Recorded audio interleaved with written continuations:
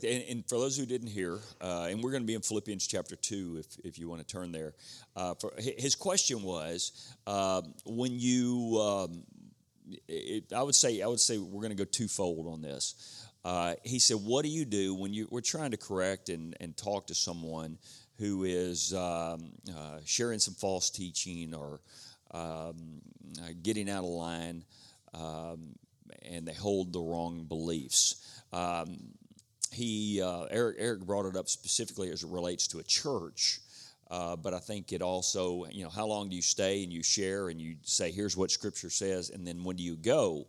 And then the second thing, I would take that to an individual as well. Let's start with the individual, and then we'll go corporately. If you are in the midst of trying to correct someone and they hold to a false teaching, or something that is wrong, the first thing I would judge about the individual is, I would say, are they claiming to be a Christian or not? Because there are a lot of people that hold a bunch of spiritual beliefs. They've got the definition of Jesus that they heard on Oprah a couple of years ago, or they heard it from, some other Hollywood movie star, that they're not necessarily a believer. That's just what they believe about God. I don't believe that that we ought to just walk away from that individual. I think we ought to say, well, let's just go see what the Bible says. And I'll tell you, Philippians chapter 2 is a great place to go to it, because we're going to talk about that as we talk today. We hear a lot today about the birth of Jesus Christ. I want to talk kind of who he was, and really after his death, burial, and resurrection, who he was. So as an individual, if they're not claiming to be a believer, they're just claiming to be spiritual. Maybe they're searching. I would say hang in there and do your best to keep talking, keep dropping the witness, be salt, be light.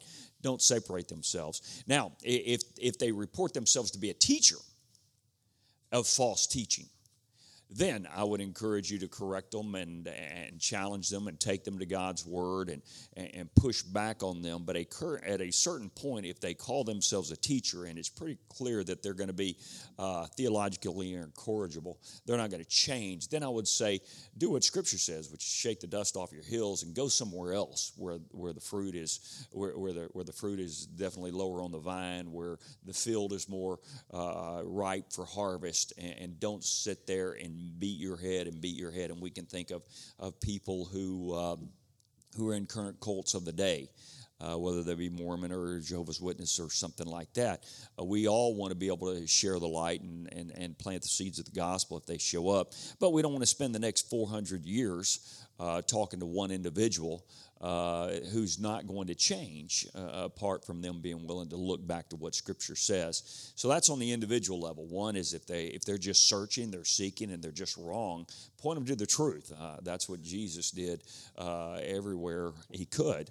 But if they're the teacher, then spend a little less time and then move on. Now, when you get to a church, where do you determine, where do you draw the dividing line in a church, and where you would go? First, I would try to step back and determine the biblical underpinnings of what is typically taught. Start there. Don't necessarily look at the music, and don't look at the way they dress, and because you can go to some really, really casual churches out there and see shorts and flip flops and cups of coffee. That doesn't make them heretics. You can see some churches that are suit and tie and very, very formal, and the minister's in a robe, and that doesn't make them heretics, nor does it make them right. So you want to say, what are the theological underpinnings of what is typically being taught here? Is it grounded in the Word? Is it grounded in the Word, or is it grounded in the latest fad, or the latest taught, or the latest teaching, or the latest psychobabble that is out there? Is it accommodative, or is it authoritative? And there's a difference there. Accommodative means, well, what does current culture say about a certain issue related to marriage, or a certain issue related to gender, or something? And if it's accommodated, now there's a difference between being accommodative and being sensitive. Jesus walked through, and he was sensitive all the time to where people were and who they were. And man, if they were lost, they were lost. Just take the woman at the well. You talk about a messed up life, a screwed up life. If there's anybody to walk away from, say she's beyond repair, that was the girl. And Jesus didn't do that. Well, we can run into people all over the place today, and there's. If someone has a child that's struggling with something, it's not going to be that uncommon for that parent to be more open to that. Does that make sense? Because they love their child. They love their child. I can go back years ago in my ministry that people, I've known some very, very, and I'm not there with my kids yet, very, very hard line on divorce. There is no grounds for divorce until your daughter is in that kind of a relationship. Does that make sense? And it's just one of those things that you want to. So there are times that moms and dads or parents they have somebody like that in their family. I know that whenever seasons come up related to the redefinition of marriage, we've had several times recently under our previous president that I would go and I would from the platform address what is marriage. What is identity? What is gender? What is those? And I would address those. Here's what I know. That someone, it happens every time, is going to meet me in the atrium and basically say I'm unloving, uncaring, and whatever. And here's what I always find out. I always look at them and say, who is it? Which one of your family members struggles with this?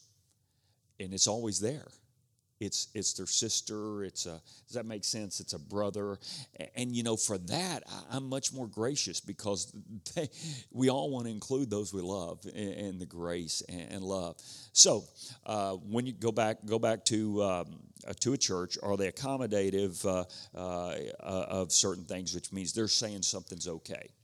Or are they just permitting certain lifestyles to be around so they can hear the gospel? Is what they teach authoritative?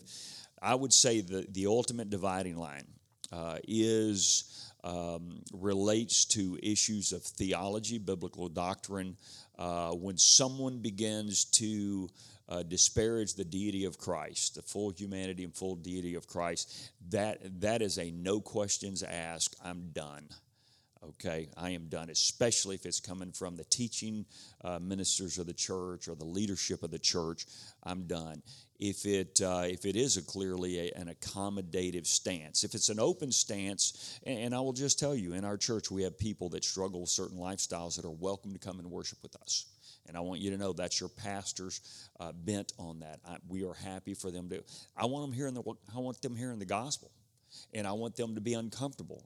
But I don't want them to be uncomfortable because I've been hateful to them, because guess what? They can go find some place that will not teach the truth of the gospel about what relationships ought to be like between a male and a female, what's right and what's wrong. So we're loving. And at the same time, understanding that, although this might be their sin, the people sitting right to the right and right to the left, they have their own sin. It may just not be that sin. So we also want to be careful that in our authoritativeness, we don't raise one or two sins above all the other sins. So anytime it comes to related to doctrine, who Jesus Christ, salvation, what it's about, then you come to the secondary issues. The most common secondary issues that I see in churches today that would cause me to leave would probably be more of a prosperity type gospel aspect. And when I mean prosperity, I'm not just talking about money. I'm talking about, you're always going to be healed if you love God and you have faith, and you're always going to be healthy, and you're always going to be wealthy, and you're always going to be wise. Someone begins to say, if you give some money, God's going to pay it back 100-fold, 1,000-fold. And I want you to know, man, I love you guys enough, and your wives and your children enough. If I thought I had any permission from Scripture to stand before you and preach, if you give to God, you're going to get it 10-fold, 100-fold, 1,000-fold over. I want you to know I'd preach that to you. But I don't see that in Scripture. I do see times in Scripture where people are blessed beyond measure.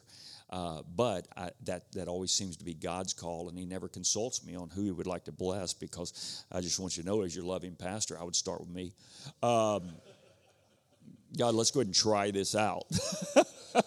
And then right after I had all I needed, which would be a bunch, I would want to share. I would want to share with y'all. I wish I could pray and teach from Scripture that everybody that gets sick, that we pray over as the leadership and the elders of the church, and we anoint with oil, that they would be healed.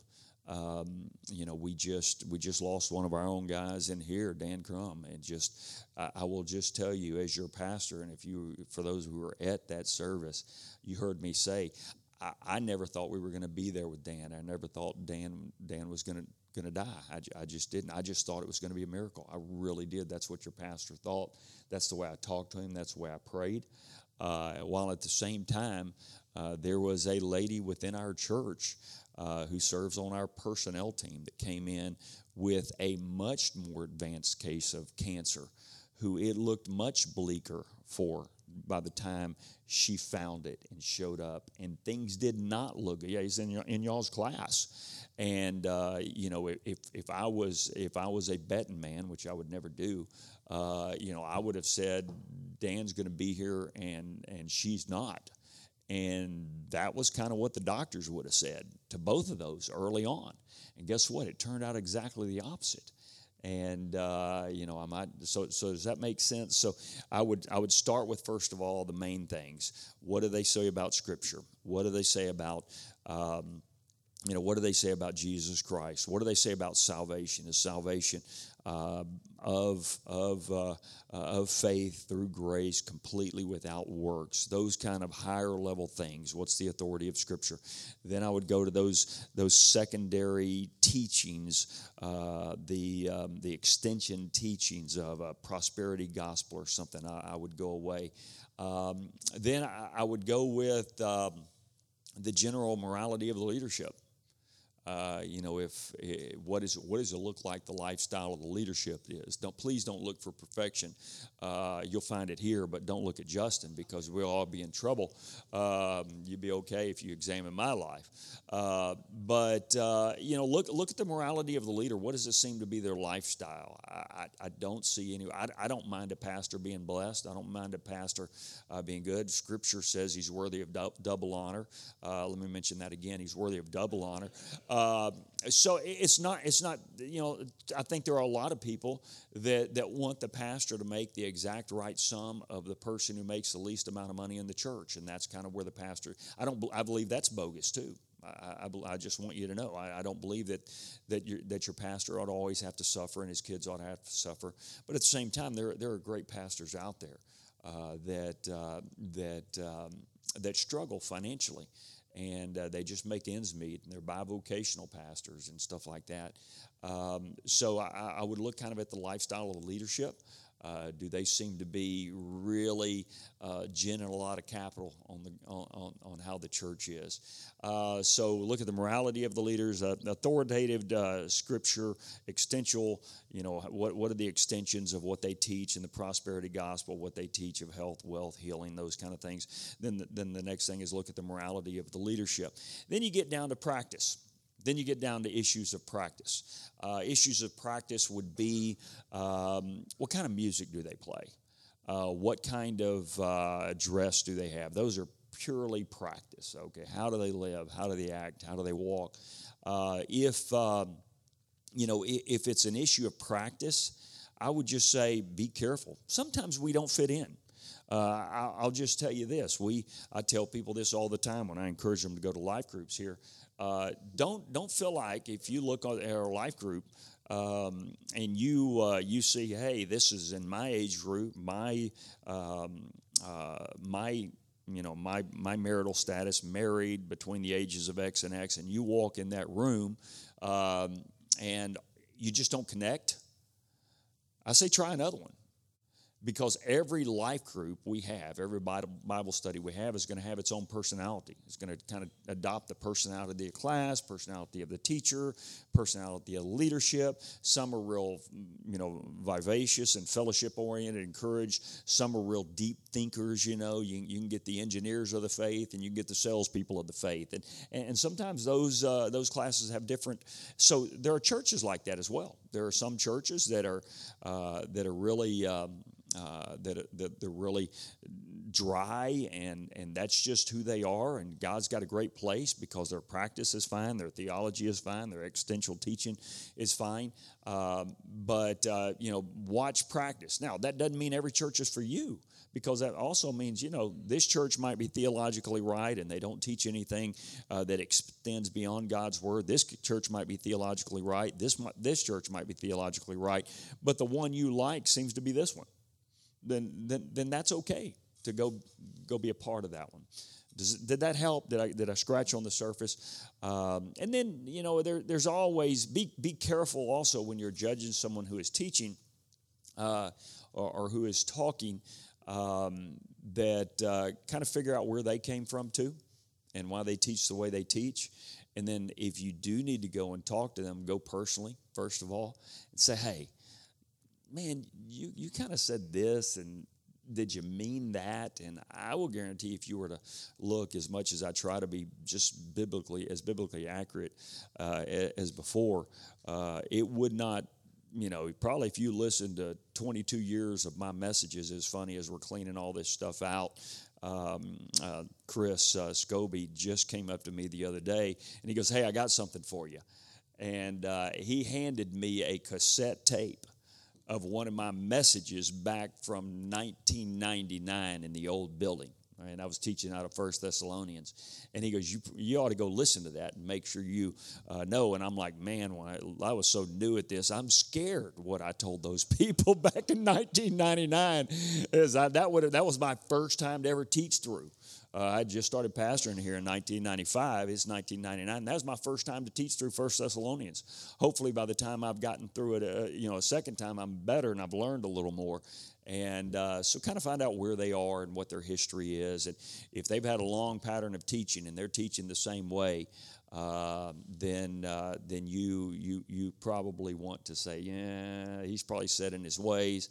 Or if all of a sudden someone ventures off, and we've had this in this church, that people were a good teacher for a long time, and all of a sudden they found this ministry somewhere in the backside of nowhere, and they've started following their teaching, and all of a sudden their teaching begins to stray from God's word. Then you got to be careful. You want to go in and say, hey, let's make sure that we're checking what we're studying back to God's word, always back to God's word. Hopefully that helped, Eric.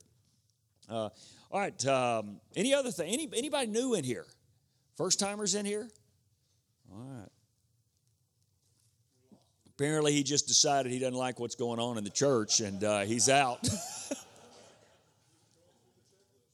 He was going through the checklist. Yeah, what you got, Doug?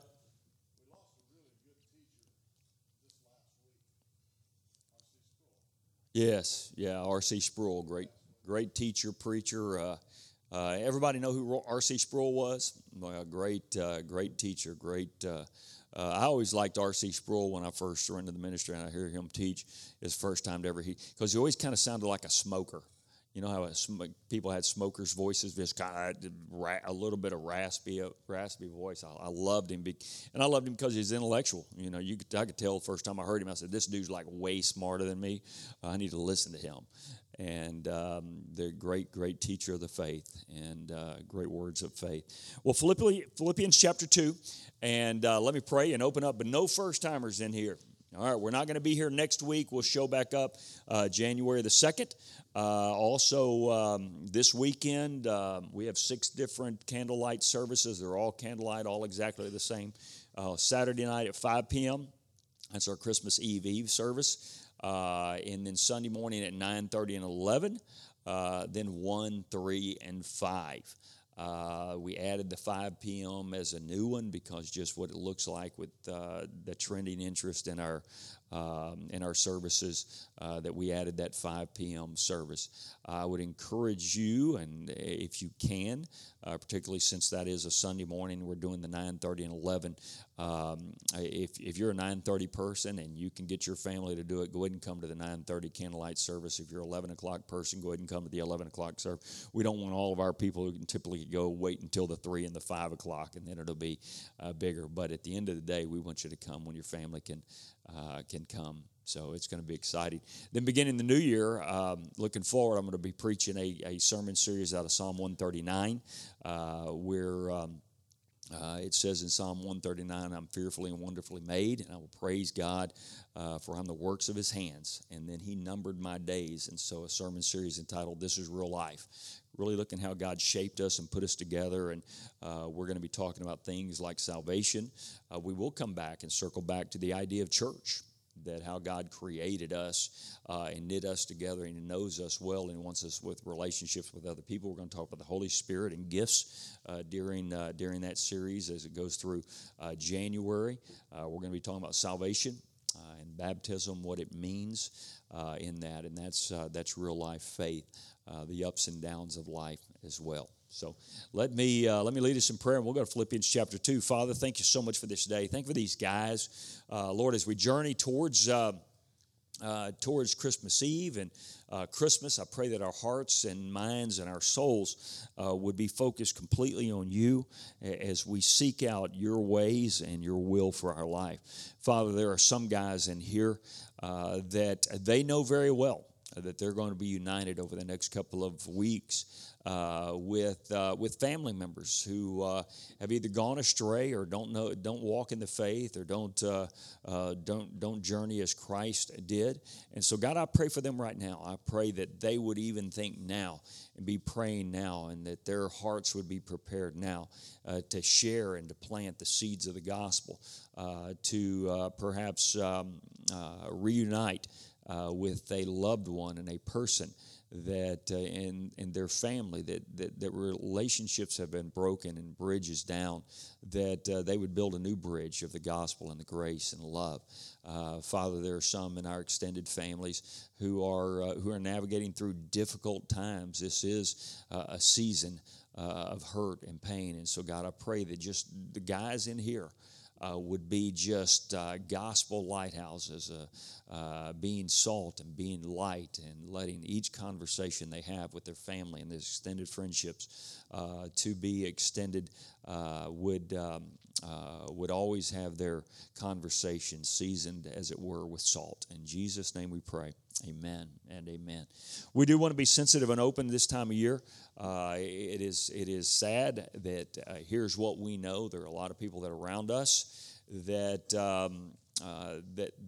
the mom and dad have determined that they're going to make it through the holidays and through Christmas, and then they're going to divorce. They're just making it through one more Christmas season with the kids. And so I want to encourage you to be sensitive to that and look and listen. If that happens with a neighbor or someone, a lot of time it's not uncommon for them to say, we're gonna hold this thing together through Christmas, and then we're going to tell the kids in January what a horrible new year.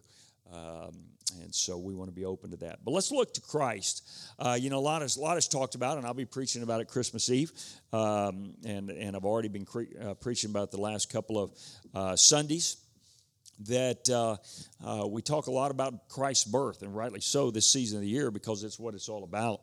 But I want to talk to you about who Christ is. And so as people begin to talk about Jesus, and even baby Jesus, if they want to talk in that direction, that you'll have the theological underpinnings of who Christ is. So if something comes up that you can have opportunity to say, well, that's really not exactly right. This is it.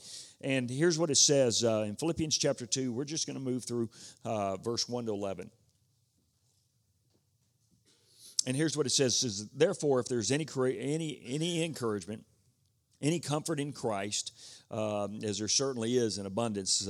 If there's any consolation of love, if there's any fellowship that we share by in the Spirit, if there's any great depth of affection or compassion or anything, he says, make my joy complete by being of the same mind, having the same love towards one another. There's a lot of one another's in Scripture. Knit together in your spirit, intent on one purpose, and living out the faith and the gospel. Then he says in verse 3, he says, do nothing from selfish or empty conceit.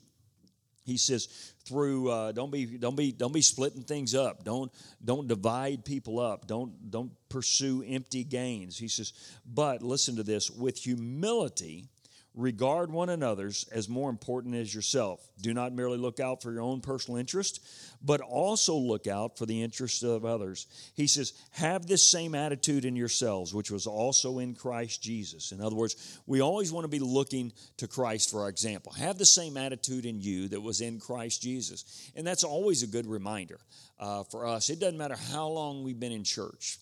We want to have the same mind and the same attitude that was in Christ. And I shared this at an event that was here at the church last night with a bunch of people from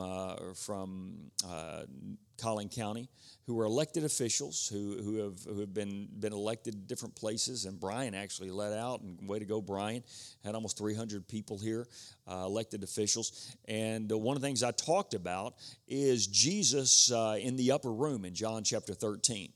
And I talked about the fact that if there was anybody that should have had his feet washed in the upper room, it was Jesus, right? Yeah, I mean, he was fully God. He had become man. He had walked on water. He had fed the 5,000. He had made the lame walk. He had caused the blind to see. He had done all of that. He had done all of that.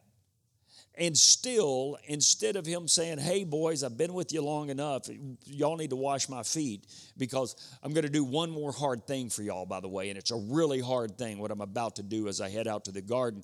So why don't y'all just kind of make this all about me? This last night, let's make it about me. What does it say do?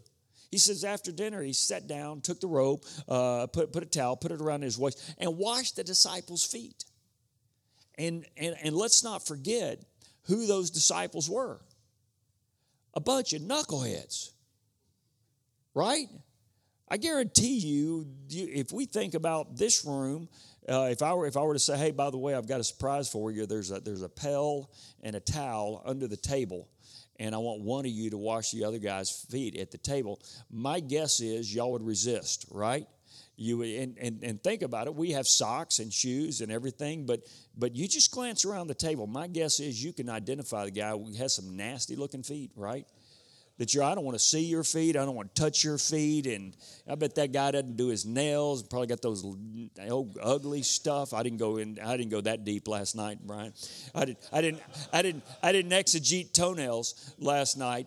But you know what I'm saying? I mean, think about how nasty it must be for us to think about getting down and washing our feet. And but Jesus gets down, and how much more so for them, walking around barefooted, some sorry, slabby, fishing foot. Man, can you imagine what it has? Just torn up, nasty. And he gets on his knees. But it's not just that he got on his knees. What a humbling experience, thinking about them other than himself. But then he goes around and he looks up at people like Andrew. I mean, you look at Andrew. What did Andrew do? About all he did was found Jesus and brought Peter and then slipped into the background. I mean, you're like, where have you been all the time? I know you're in the list. You show up. You're in the upper room. You're eating my food. But beyond that, what did Andrew do? He pretty much brought Peter and drifted in the background. There are a couple of those guys that they're just a list of three, James the Less and, Nathaniel, Bartholomew, and other. What do? They just pretty much just show up in the list. That's all they are. Anytime there's a list of disciples, they just show up there. James Less. We couldn't know less, about him. We don't know that much about him. You look at some other guys in that upper room that James and John, he referred to as sons of thunder. That was a good thing. We talked about that as a character sketch a while back. James became a martyr, and John, but they looked at him. The mom showed up and said, "Hey, listen, I'd really like for my boys, one of them to be on your right hand, one of them to be on your left hand." Jesus looked at her and said, "You have no idea what you asked for." And you got people like Doubting Thomas in there and over again. But think about it. There's another guy in the room, Judas. He got down on his knees and washed Judas' feet. My guess is there are times, if we aren't careful, that we look at people and we say, I would never wash their feet. Let me tell you what, there's a pretty good imagery in Scripture for us to never have that attitude about anybody else, just from that upper room.